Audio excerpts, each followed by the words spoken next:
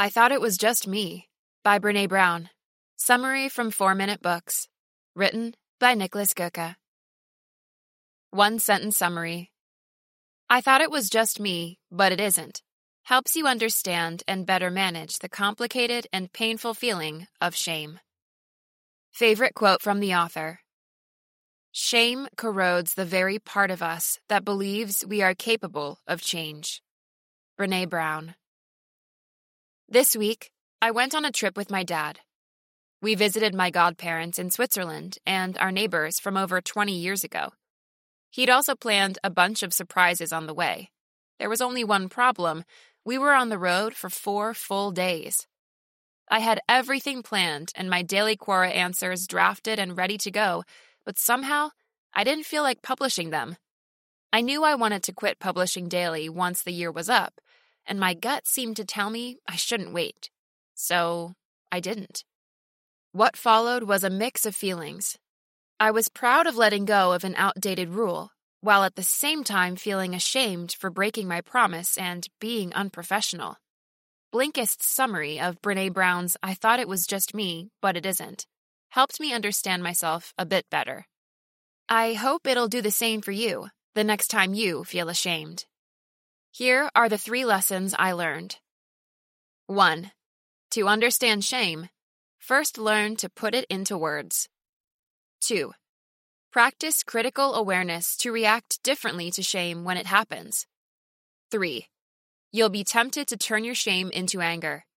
Don't. We all feel ashamed at times. It's not unnatural, and there's no need to apologize. Here's to learning to deal with it better. Lesson 1. The first step of understanding shame is to define what it means to you. We talk about our feelings all the time, yet we know quite little about them. When you say, "I'm hungry," do you know where that hunger comes from? What happens in your body when you feel it? Now, hunger is an easy one, because it's mostly physical. Imagine how complex the situation becomes when you try to understand shame. In her initial research, Brene Brown interviewed over 300 people, after which she arrived at the following definition. Shame is a deeply painful sensation that stems from the belief that we're not good enough, and that this shortcoming will prevent us from being accepted by and belonging to a group. In that sense, shame usually arises in conjunction with other people. For example, when we seek compassion by sharing one of our vulnerabilities and end up being rejected instead. However, this lack of empathy can also come from yourself. In my case, I felt embarrassed for not being a prolific writer anymore, but the only one who could forgive me was me. One of the most productive steps you can take to better understand shame is to think back to a few instances where you felt it, and use those to define the feeling for yourself.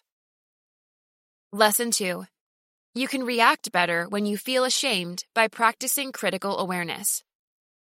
The point of defining what shame means to you isn't having some arbitrary definition locked and loaded to spit out in a quiz show. It's mostly a small step towards helping you notice when you feel ashamed. Seeing yourself from the outside in any present moment is the key to adjusting your reaction to the situation. Brene calls this critical awareness. For example, when she noticed her audience doze off during a talk she gave, she said she knew they only had a short lunch break, and that the promised pizza was most people's major incentive to be there in the first place. Thus, she prevented going into shame mode and kept her cool. Critical awareness allows you to see why and how things happen as they happen. You get a chance to pause and see the big picture before shame takes over and freezes your mind.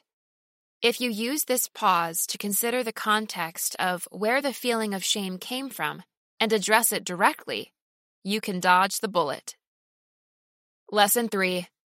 Anger is an easy outlet to channel shame into, but it's the wrong one. I spent a lot of time in the car with my dad this week. Unfortunately, I didn't have the critical awareness to see shame about my broken promise as one of the causes of my discomfort. Therefore, another feeling tried to creep up a lot. Anger. Anger is a tempting and easy cop-out when we're ashamed. Blaming others feels relieving in the moment and creates the illusion of regaining control by taking charge, but we all know how this ends. You regret your outburst, know it's really your own fault, and ultimately feel worse. In my case, I mostly got angry at myself and outside circumstances. Traffic, noisy hotels, lagging internet connections. I managed to remain stoic and surely didn't let it ruin our trip, but admitting shame was part of the issue would have allowed me to get over it a lot sooner. Brene doesn't condemn anger, though. She says it's a useful emotion, just not when it's used to cover up another one. I thought it was just me review. As a classic read it when you need it example, I chose this summary because I figured it would help me with my current situation. It did. However, I bet there are plenty more insights from all the interviews Brene conducted in the book. If you struggle with shame a lot and often lack self-esteem, I recommend you take the time to check out I Thought It Was Just Me, But It Isn't, in detail. What else can you learn from the blinks? What shame looked like for two of Brene's study participants. Why two-sided empathy is at the core of solving shame. What you can learn from a protracted cold about shame. How our relationships help combat shame most effectively. Why TV and the media ruin everyone's day, and what we can do to deal with it. Who would I recommend the I Thought It Was Just Me summary to? The 15-year-old who just got glasses and doesn't want to go to school anymore. The 33-year-old mother who's constantly doubting herself. And anyone who regularly gives talks or holds presentations.